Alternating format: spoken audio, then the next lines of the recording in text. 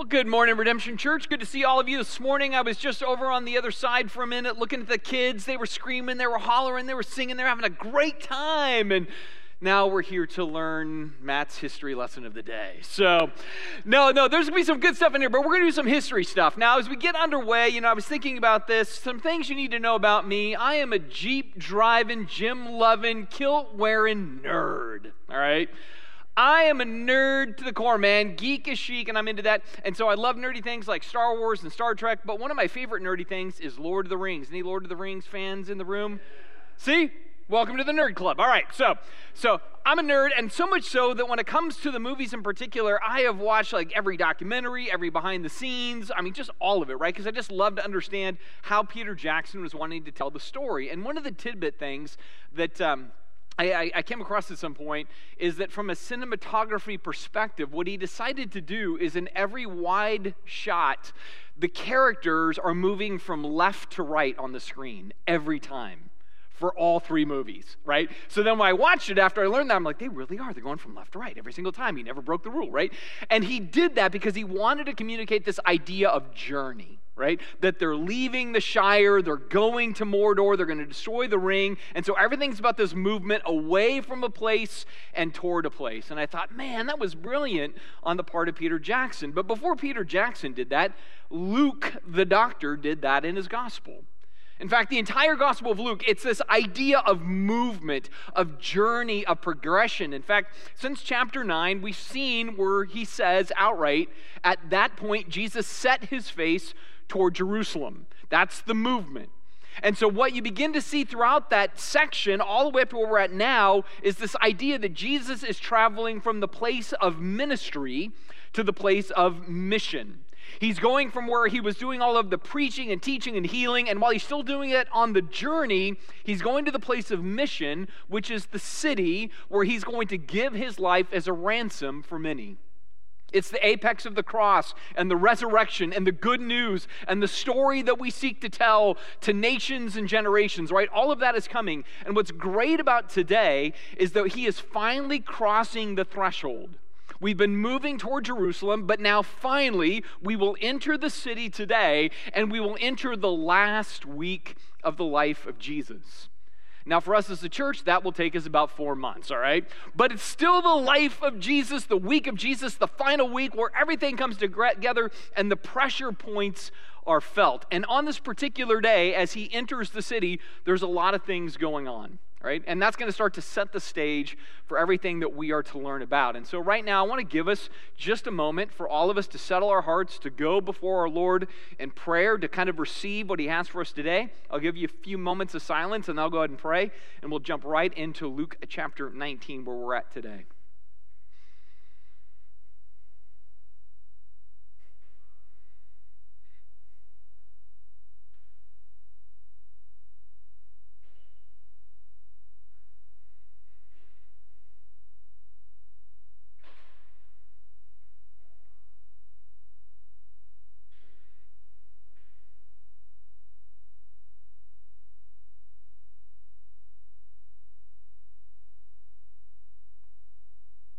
Jesus, I thank you that you save us purely by your grace. It's not by our work, it's not by our effort, it's not by our intuitiveness. It is by your grace that we are rescued. And yet in that, you call us to activity and action. You call us to conviction and difference. And so much of what we'll even look at today and over the next series of weeks is how you do save us by grace to make an impact in this world and to do it in ways that are very upside down and backwards, very counterintuitive to the ways of the world, which I think are all the steps of faith that you call us to embark in. And so as we learn from your entry into the city today, I pray that we will love what it is you're about. We will love to live out what it is you're about, and that we will do so in your name, for your fame, for your glory, and for your gospel's sake. And so, Jesus, we thank you for the privilege of learning of your story, being on this journey through the Gospel of Luke, and I pray that we receive what you have for us. Whether we are in a state where we're feeling weak and weary, or we're feeling energized and ready to take on the next kind of challenge that's before us, whatever our state, I pray that we sense your peace, which is the theme so much of the day, and we sense your strength. So Jesus, we love you and we thank you in your good name. Amen. So, like I said, Jesus has been kind of rolling with the fellas, right? They've been on a road trip now for a while, face set toward Jerusalem, but today is the day they will move out of the valley where Jericho is. They will start to ascend toward Jerusalem. They will pass from being below sea level to above sea level as they're making the journey to Bethany. Once they get to Bethany, they'll pass through the Mount of Olives. They'll begin to drop down into the Kidron Valley. Weirdly enough, as Jesus is getting ready to enter the city, he will pass a simple garden called Gethsemane right by there, and he's going to end up there about a week later after this. And then he's going to enter into the eastern portion of the city. That's the journey before him, right? And all of that is going to be kind of heightened by the fact that as this is happening, there's going to be all sorts of emotion, right? As the crowd begins to grow and swell and more people begin to flock into what's going on, you're going to see enthusiasm, you're going to see excitement, you're going to see hope and passion, but at the same time, you're going to see fear and frustration and deep weeping and remorse. It's going to be like an adolescent any given Tuesday, right? It's just all the feels, all the emotions packed into this one singular day as Jesus is emerging into the capital city. But this setting is in relationship to the story we looked at last week, right? So that story sets the tone for this next week, and you want to understand that. And so last week we did story time with Jesus, crisscross applesauce. We all sat down. Jesus told a story. And in that story, it was like he talked about the fact that there's a king and a kingdom and there's servants and there's subjects. And in the midst of that, the servants, some of them obey. In the midst of that, some of the servants disobey. But then the subjects of the king and the kingdom, they think they want their king. They think they want their kingdom. But when they find out what it really is, they reject both king and kingdom. All right, so the story is mixed with all of these different ideas and images and concepts. And that story then sets the backdrop of the week. In other words, that story is designed to communicate really the whole environment that Jesus is dealing with in that final portion of his life as he accomplishes his mission. In fact, one of the things I didn't get a chance to do last week when we looked at the story is notice it has a structure. We have a slide for this right now that kind of shows the structure. Right? But it gives us a sense of what's going on, right? He was nearing Jerusalem. That's the way it starts. It ends. He went toward Jerusalem. Those are bookends. He told a story. He finished up a story. That idea of story is the bookends. And then in the middle is everything Jesus is dealing with. In his sphere of influence, there are people who are his servants, his apostles, his core disciples. And as those servants, sometimes they're going to obey. And sometimes they're going to disobey. And then also within that sphere is a whole mess of people that think they're on Team Jesus. And they're going to claim to be on Team Jesus. And they're going to say they want God's king in God's way, according to God's timeline. But you're going to find really quickly that they don't want Jesus as king. They don't want the kingdom that Jesus is promoting. They're not about the business of what Jesus is investing into. And so Jesus tells that story. He says, listen, fellas, I know you think you're on board, but you're not quite on board. You have assumptions about what I'm doing. The crowds have assumptions about what I'm doing. The leaders have assumptions about what I'm doing. And what we're going to find over the next week is that everything gets leveled out.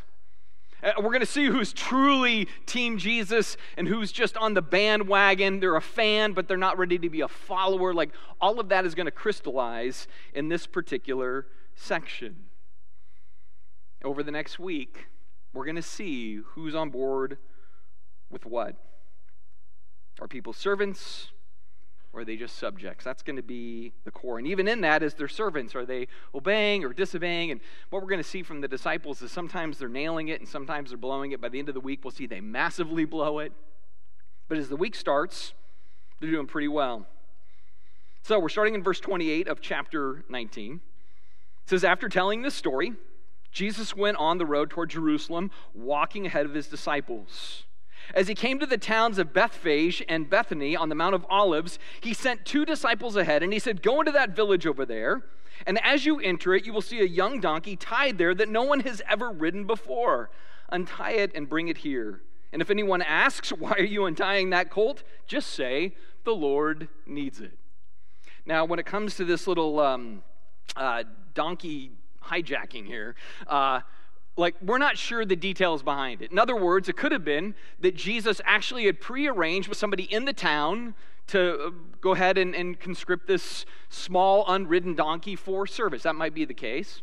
Or what could equally be true is that this is sort of a supernatural event. So Jesus tells the two disciples, just go and find the donkey. They get there and they start doing it, and somebody inquires and they just simply say, the Lord has need of it. And they go, oh, I feel something in my heart. Take the donkey. Like, that could be what's going on. Or literally they're just stealing the donkey. We don't know the backdrop of this whole thing, but they go and they do this. So, verse 32, they went and found the colt, just as Jesus had said. And sure enough, as they are untying it, the owners asked them, why are you untying that colt? This is a donkey hijacking at this point to me, all right? So, but the disciples simply replied, the Lord needs it.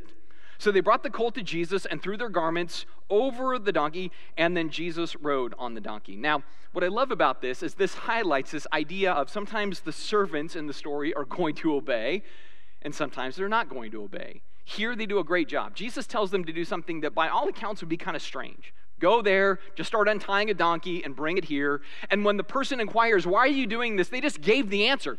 We're doing what the king said. No matter how crazy it sounds, it's strange. I know, we just seem like we're stealing your donkey, but we're just doing what we were told. And so from that, they go on the move, right? That's how they start the week. But like I said, by the end of the week, Jesus is going to tell them to do very particular things, and they don't do those things. And they're going to run, and they're going to flee, and they're going to fail. But they're still servants. But in that, it will be an occasion and an opportunity for them to taste the forgiving grace of Jesus. That even in the face of our greatest failures, there's still forgiveness. But the week is early. They're on top of it. They're doing the right thing. And so they grab this colt, they bring it to Jesus, and Jesus sits on this mighty steed of a beast to show he is king and he can take his victory march into Jerusalem. See, in and of it, that itself right there, that should get our attention to the story. That Jesus isn't a normal kind of king. His victory may look a bit different than what's anticipated.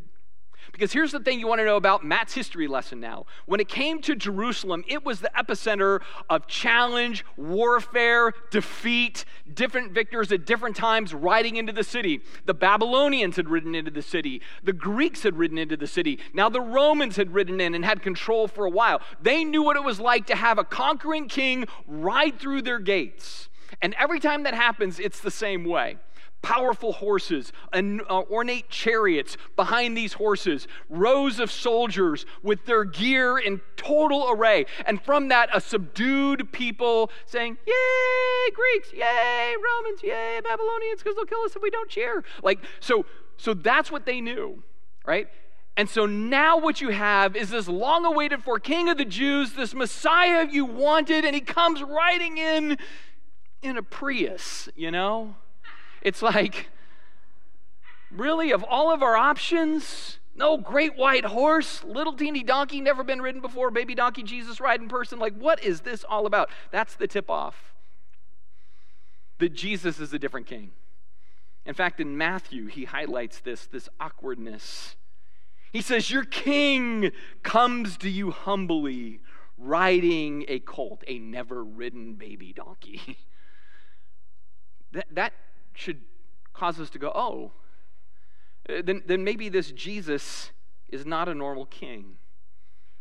And maybe the ways that he gets things done in the world is not like a normal king. And maybe we have decided to pledge ourselves, our lives, bow our knee, and give our sword, in essence, to a very different kind of king than the king that we normally anticipate in our world.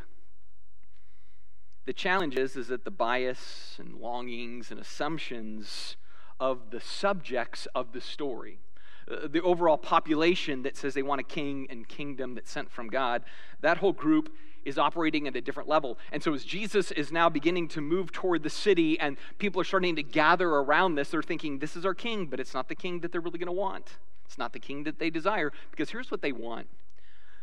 They don't actually want righteousness. They want revenge, right? They want revenge. They want vindication. They want their perception of justice, but driven through the filter of their own self-interest. Not justice for all, but justice for me. Right? That's what they want. So they want a revenge king, not a righteousness-driven king who may do things very, very differently. But they're intrigued, and so they begin to flock. Verse 36, as he rode along, the crowds spread out their garments. And we also see from the other gospel accounts that they brought palm branches in the midst of this. And when he reached the place that was where the road started to go down toward the Mount of Olives, all of his followers began to shout and to sing as they walked along, praising God for all the wonderful miracles that they had seen.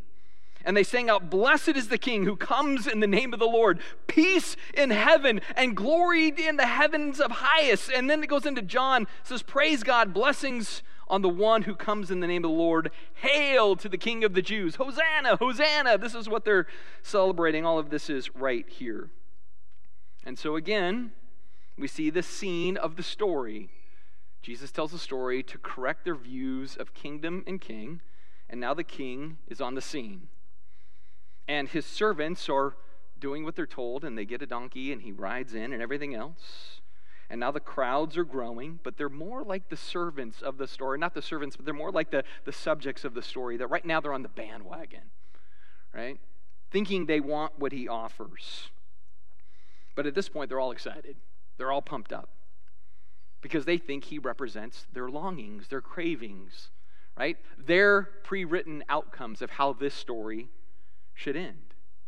And you see it in what they're doing and what they're singing and how they're doing what they're doing. So a couple of things you want to understand about this scene as it unfolds from a historical perspective, right? So imagine you go from maybe dozens to hundreds to, who knows, maybe 1,000 as they're getting near the city, all cheering, "This is our king. This is our king. King right here." Right? On the donkey, this is our guy. This is the one that's going to vindicate us. If you're a Roman official watching that unfold, you're freaking out right now. That's sedition. That is revolution in the making. Rome was very used to these alleged messiahs rising up in the ranks of the people and trying to overthrow the Romans. And now a giant crowd is swelling right outside the capital city saying, "All right, we're going to take this back." That's what they're saying with King Jesus. So Rome's going to look at that and instantly be concerned. And they should be, because that is the intention of the crowd. Part of the reason we know that is that they're literally sawing off palm branches and putting them in the road as Jesus is coming along. Don't just think those palm branches are a nice way of making a carpet. No, those are symbols for them. So if we go back in time to the last real big revolt of the Jews, it was against the Syrians. It was led by a man named Simon. And the whole thing is that Simon drove the Syrians out of Jerusalem, kind of for a short time, reestablish Israelite rule. And you know how they commemorated that? Palm branches. That was the symbol of their revolt. That was the symbol of them purging the evil from their society. In fact, so much so that when they took the coins of the Greeks and the Syrians, they melted them down and they reminted coins with palm branches on the coins to say, "This is our territory. We took it back." So the palm branch for the Israelite is, "Don't tread on me." That's their symbol. Don't mess with us. We can take our stuff back. So they have a king, palm branches. Rome's going to look at that and say, "That's worth watching. That is problematic." But then add to it the song that they're singing. It comes out of Psalm 118. And there's a number of things in Psalm 118 you could highlight. We just read part of it this morning, right, for our public reading. And that was some stuff where you go like, you should really center on that. But in the first century, with angry Jewish people that want vindication and they want judgment in self-righteousness, they're going to center on a different part of Psalm 118. In fact, in that section, it's like the king character of the story. He says this. He says, "Though the hostile nations surround me, I destroyed them all with the authority of the Lord. Yes, they surrounded and attacked me, but I destroyed them all with the authority of the Lord. They swarmed around me like bees and blazed against me like a crackling fire, but I destroyed them all with the authority of the Lord." And then what do the people say? "Blessed is the one who comes in the name of the Lord." right? They're singing that song quite realistically from that framework. He doesn't look fancy on a donkey. We get it, a little weird, but here comes our king. And in the authority of the name of the Lord, he will destroy them. He will destroy them all. He will thoroughly destroy them. Right? This song in their hearts at this time, based on the conditions, is very much like Toby Keith's Courtesy of the USA, if you know that song. Right? I mean, it's that same thing. It's like, we're going to get you, we're going to smash you, we're going to put a boot in your butt. That's what we're going to do. That's what our king is all about. That's the way the crowd is seeing this entry. Now, I can understand where these people are at. I mean, they've been under the boot of Rome for a long time, and they want change. Like all human beings, when they're oppressed, they want change. But the change that they want and the way that they want it, and the change that Jesus will bring and the way that he brings it, are diametrically opposite. They want peace through war. They want redemptive violence. Right? The only way we can win is we crush the bad guys and we're elevated as the good guys. That's the way the world works. But then Jesus is going to do something altogether opposite. By the end of the week, he's going to look like a defeated king that willingly lays his life down and willingly is mocked and beaten and eventually impaled. And he says, forgive them, they know not what they do. He shows mercy and grace and generosity to his killers and accusers. This is so opposite. They can't even begin to fathom the kind of king he is versus the kind of king that they want. In fact, the way we know is that the crowd on this day is saying, this is our guy, right? And by the end of the week, the same crowd is saying, crucify this punk. If anybody you want to give us back, give us Barabbas, because that guy's a thug. That guy got arrested for killing Romans. We want that guy. Don't give us the guy that's all wimpy and weak and giving himself up for everybody. That's not what we want. So the same crowd, excited on this day, will demand his execution in just a few days. I mean, it's so backwards. But on this day, they're singing his song. They're celebrating his praises, even though their motives are wrong and their aspirations are flawed. But the Pharisees, they're watching this and they're like, we see a problem. And the problem isn't just the fervor of the crowds, but they know where this can lead. It says in verse 39, but some of the Pharisees among the crowd said, teacher, rebuke your followers, for they're saying things like this. Don't let them speak in these ways. But Jesus replied, if they keep quiet, the stones along the road would burst into cheers. Now the question is, well, why would the Pharisees want Jesus to tell everybody to shut up? I mean, they're no lovers of Rome. They want a conquering messianic king to deal with the problems. But here's what we know about them. They've concluded that Jesus isn't the guy, right? They're early adopters of the subjects of the kingdom that don't want the king. They bought into that one early. And they're watching this unfold. They're like, man, the crowds think Jesus is the guy. We don't think Jesus is the guy. This is going to get the ire up of Rome. Rome is going to come and crack down on all of us if we don't get this really quieted down. So they say, Jesus, would you get your crowd under control? It's risking everything. We don't need this trouble right now. That's their hearts. Now, it's interesting because by the end of the week, they'll gain control of the crowd, won't they? Jesus won't control the crowd as they want, but by the end of the week, they'll say, hey, crowd, let's get a new mantra going. Crucify, crucify, crucify. But on this day, they're singing, blessed is he who comes in the name of the Lord. Now, even though the crowd is fickle, in some ways, what they're singing about is still true. That's why Jesus says, you know what, if they didn't do it, the rocks would cry out. Their motives may be wrong, their hearts may be off, and a week later, they're going to condemn me. But right now, what they're saying is right, even though they may be wrong. It says in verse 41, but as he came closer to Jerusalem and saw the city ahead, he began to weep. He says, how I wish today that you, of all people, would understand the way of peace. Highlight that, underline that, put that in quotes. The way of peace. This is what he wishes they knew. They're saying peace on heaven. They're chanting peace as he comes into the city. And he's saying, I wish you knew what I mean by peace. I wish you knew. But now it is too late. and peace is hidden from your eyes. It's like the full trajectory of the whole history of Israel hits in this moment.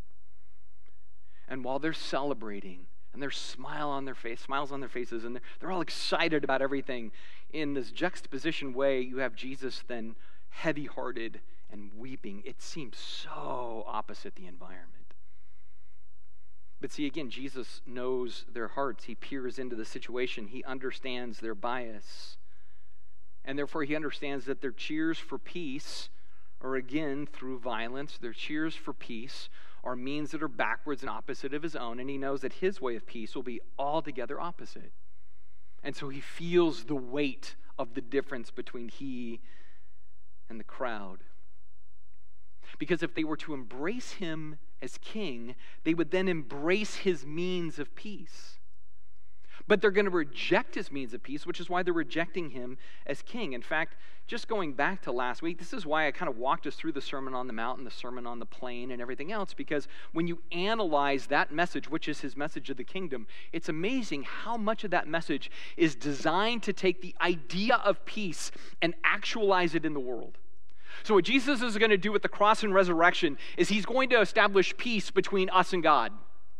And in that, he's going to deposit a peace in us through the Spirit so that when we are relinquished to the Spirit, peace flows out of our life. But that's not just to be some esoteric, just me and God, emotionalism, spirituality, and it stops there. No, this internal thing of peace, forged by what Jesus does on the cross and resurrection to make peace between us and God possible, that is to flesh itself out in the world. Right? You are not to be a cul-de-sac of peace. You're meant to be a conduit of peace. That's what we're all meant to be. We're supposed to bring peace into the environments that we live in. And when you go through the Sermon on the Mount, so much of it is about that quest. Just think about the way it starts. Blessed are the poor in spirit as opposed to the proud. Why? Because the proud disrupt peace. But the poor in spirit, they long for it. That's why he values things like meekness, strength under control, because that's going to forge peace. That's why he actually says in the thing, blessed are the peacemakers, not just peacekeepers, peace creators. It's why we deal with persecution the way that we do, that we don't become the persecutors, but we receive persecution with joy, because that is the way of peace. It's why we want to go out of our way to reconcile, to keep our word, to turn the other cheek, to go the extra mile, to love our enemy, to not judge others, but be critical of ourselves and gracious toward others. All of that forges peace. That's Jesus' big idea in a lot of ways. Peace between us and God, so that the peace of the Spirit in us can bring peace to the world around us. That's what King Jesus is all about. He wants to advance the peace. And had this crowd accepted his kingship on his terms, they would have known and enjoyed peace. But he's riding into the city, and he's saying, had you guys seen it, had you understood it, had you owned it, your future would be very different. Your trajectory would be radically altered. But instead, he looks back on their stubborn history. He looks around at their short-sighted hosannas. He looks within to their retaliatory hearts. And then from that, he looks ahead to their future. He says in verse 43, but before long, your enemies will build ramparts against your walls and encircle you and enclose in on you from every side. They will crush you into the ground and your children with you. Your enemies will not leave a single stone in place because you did not recognize it when God had come to visit you. This description is very tangible, right? It's very physical. Had you received me as your king, had you decided to embrace my marching orders of the kingdom, your future would look different. Instead, your children will suffer. Your city will suffer. You will suffer as a nation because you didn't want the peace build in my way. You didn't want the peace between you and God. You didn't want the peace of the Spirit. You didn't want the peace that I forge, and you didn't want to live out the peace that I call you to. And so everything will be utterly devastated.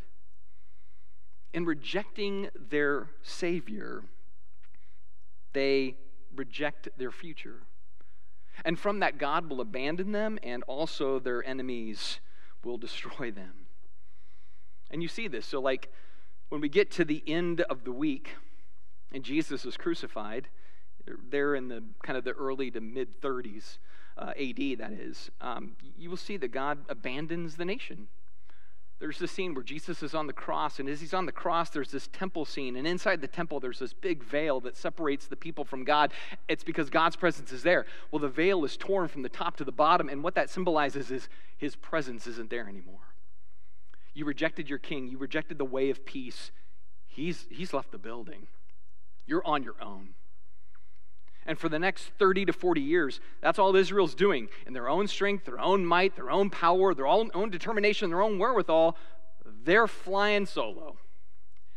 And then over the course of that time, they begin to kind of engage in these little micro-insurrections. We're going to drive out Rome. We're going to get our way. We're going to get our vengeance. We're not seeking peace. We're seeking war to be free. And finally, in the late 60s, going into 70 AD, it all hits.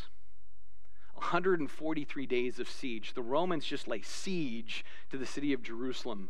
By the end, 600,000 Jews are dead. The city is just obliterated. The temple is reduced to nothing except a foundation. Like Jesus tried to warn them. Had you chosen the way of peace? Had you been choosing to follow me and then be peacemakers and turn the other cheek and go the extra mile and love your Roman enemies, your world would have been very different. But it wasn't. You told me to pound sand and now you're ground to dust. That's the tragedy of the story. At so many levels, the rejection of their king forged their future at many different intervals and in many different ways. It's no wonder to me that Jesus weeps. And I couldn't help but think about this whole scene and think, like, I don't want us to be a kind of people that makes him weep too. Because we look at his ideas of peace and go, they don't work. They're silly. They're naive. Sermon on the Mount is really awesome to memorize, but it's really too difficult to do. Sermon on the Plain is great. Stitch it on a pillow, put it on a coffee mug, make a bumper sticker out of it, give everybody a keychain with a quote. But we don't do it. I think about something that Jesus' little brother James says in chapter 3 of his letter. He says, if you are wise and understand God's ways, prove it, he says, by the way you live. Live in an honorable way with an honorable life. Do good works with the humility that comes from wisdom. He says, but if you are bitterly jealous and there is selfish ambition in your heart, don't cover up the truth, boasting and lying. One of the ways we do that is we go, no. And we try to be really biblical about something that is not really biblical at all. That's James's concern. He says, for jealousy and selfish ambition are not God's kind of wisdom. Such things are earthly, unspiritual, and demonic. For wherever jealousy and selfish ambition exists, you will find disorder and every evil kind of thing. He says, but the wisdom from above is first of all pure, and it's also peace-loving. Not just peace-tolerant or peace is great. No, it loves peace. It longs for peace. It hungers for peace. It wants to figure out how to actualize peace in the world. It's peace-loving, gentle at all times, and willing to yield to others. It is filled with mercy and the fruit of good deeds. Notice again how much action is involved in this. Show it by your life. Show it by your deeds. Show it by your words. He says, in addition to this, it shows no favoritism, and it's always sincere. And those who are peacemakers will plant seeds of peace and reap a harvest of righteousness. It's that last section I love so much, right? The king seeks servants who do what they're called to do. And here I'm looking at Jesus' little brother saying, I can tell you what we're supposed to do. When it comes to the King of Peace, who had taught the way of peace and brought a gospel of peace, you are to believe the gospel of peace, have peace with God, peace of the Spirit, and then you bring that peace to everything that touches your life. You bring that peace to your work, you bring that peace to your marriage, to your parenting, to your finances, to your community, whatever it is. Your classmates, your school, you list it. We're the ambassadors of this peace. Israel rejected it. And oftentimes we can track out Christian history and see where Christians even reject the way of peace, where we go, no, it's too messy, it's too naive, It's too problematic. It's too hard. But Jesus calls us to be faithful servants, right? To do crazy things like invest into what he cares about, even if we go, man, what if the investment fails? That was the whole story again. He's like, why are you worrying about the investment failing? Just do what I tell you to do. Just invest what I call you to invest in. I love that those who are peacemakers will plant seeds of peace and reap a harvest of righteousness. Do you see the linkage there? Right? Like he's like, if you really want to see transformation in your world, if you really want to see a society altered, if you want to see a culture get back on track to things that really matter, he says it's not about your vote, it's not about your policies, it's not about the social things that you back. He's like, when you sow God's peace, that creates a harvest of righteousness. We sometimes just choose lesser things and we try to battle it out with the world. If we can just drive out the bad people in the world and put good people in their place, everything's going to be fine. And Jesus is like, yeah, that's fine and dandy, but that's not how my kingdom works. My kingdom works when my people believe that by having peace with God and allowing the peace of the Spirit to come through their life, and they carry the gospel of peace and the message of peace with the means of peace, with the heart of peace, and wanting to peace make, not just truce, or peace keep, but peace make. Man, that changes the world. That would have changed the world of Israel, but they rejected it. Jesus sees where it's going. But even for all of that, you know what's awesome about Jesus? He doesn't give up on the project. He doesn't enter that day weeping, going, oh, it's over, and I'm not going to bother. He goes in weeping, and he says, with Israel, it's over. But I'm still going to bother. I'm still going to do it.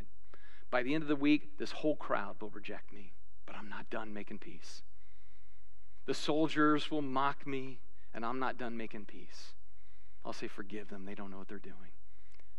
Right? When the world is arrayed against God, as God has given himself up, he's like, I'm still going to make peace. I'm going to make peace for the world between the world and my Father through my sacrifice. Right? If any time you would think Jesus would finally just say, all right, I'm grabbing the sword, I'm going at it, it would be at the end of the week, but that's not what he does. He relentlessly makes peace through sacrifice. And then from that he says, and you're my servants, and you get to do the same thing. I don't know about you, but that's what I want to be a part of. I don't want the easy way. I want the hard way of peace. I want the hard way of the gospel of peace because it actually changes things. Let's go and pray together. Jesus, you call us to a hard and difficult way. You said that point blank at the end of the Sermon on the Mount. I pray that we will rise up to that hard and difficult way because you've given us your Holy Spirit who bears in us love, joy, and peace. From that patience, kindness, goodness, these wonderful things that back love, joy, and peace. I pray that we will long for what Israel rejected, that we will sense from you that which is most world-altering, and that from that we will go out into our world with the gospel peace, with a heart of peace, longing to see peace, even from people that don't want peace, even from people that stand against us or stand against you or want to make our lives difficult, that we will be relentless like you and say, no, you cannot disrupt me from being a peacemaker in your life, no matter what. Like Jesus, do that in us so that we might do that for you. It's in your name we pray. Amen.